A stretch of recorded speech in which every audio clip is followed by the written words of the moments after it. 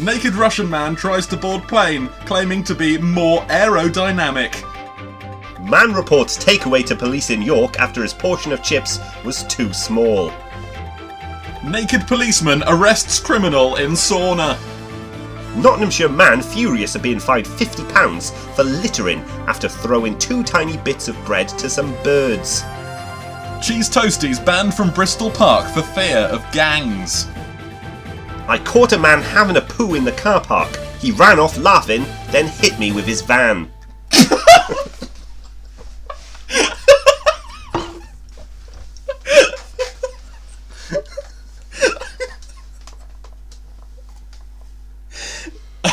Fuck me.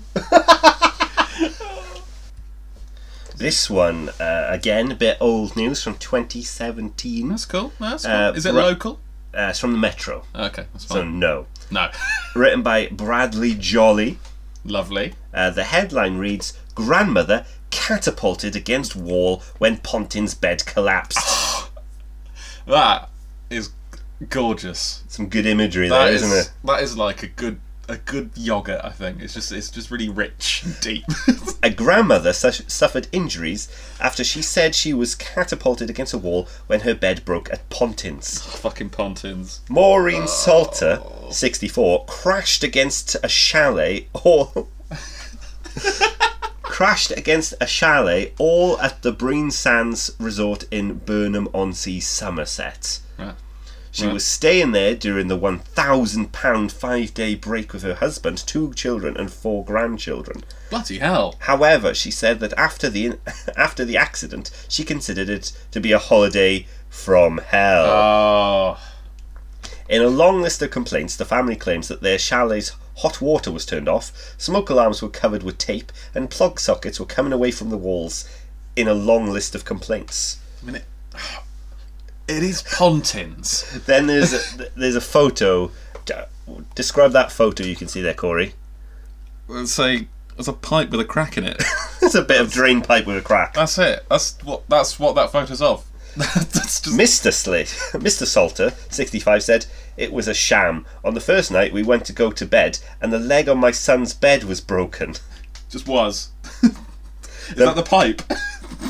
The manager said there was nothing he could do but send security guards to us who had nothing to do with it. We were given a number for maintenance, but there was no one there. Oh. They planned to get a sledgehammer and knock the legs off. Can we give out a little bit of context for anyone who doesn't know what Pontins is? I feel like everyone does know. Shit holiday camp. Yeah, it's like worse Butlins, and Butlins is like shit holiday. Yeah. Yeah. So yeah, there you go. So what do you expect? Yeah. Really? It's like 2 security guides, no maintenance, and a sledgehammer. We'll fix this bed by knocking all the legs off. Like, if one leg's broken, just break them all and just level Break them again. all. It's fine. That's how Cockneys sort their problems. It's in Somerset. They planned to get a sledgehammer and knock the legs off, but I encouraged them to just get a screwdriver and take them off. So my son was left there basically sleeping on the floor. Oh. I got into my bed and it just tipped up and my wife fell out. It was quite worrying because she's disabled. What kind? Does it say? It hasn't said yet. Mrs. Slater from Plymouth said she remained sore for the rest of her holiday. Mr. Salter, who is a retired plasterer, added, after a fight to get it to happen, the manager said he'd get us new beds. But the next day, when it didn't happen, we were told, I don't know why he said that because he's left.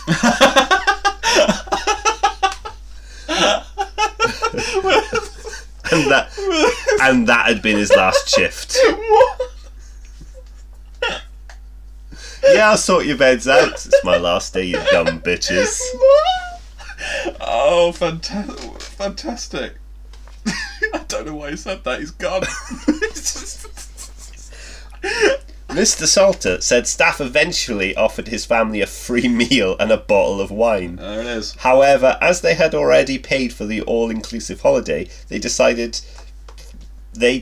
felt this was pointless.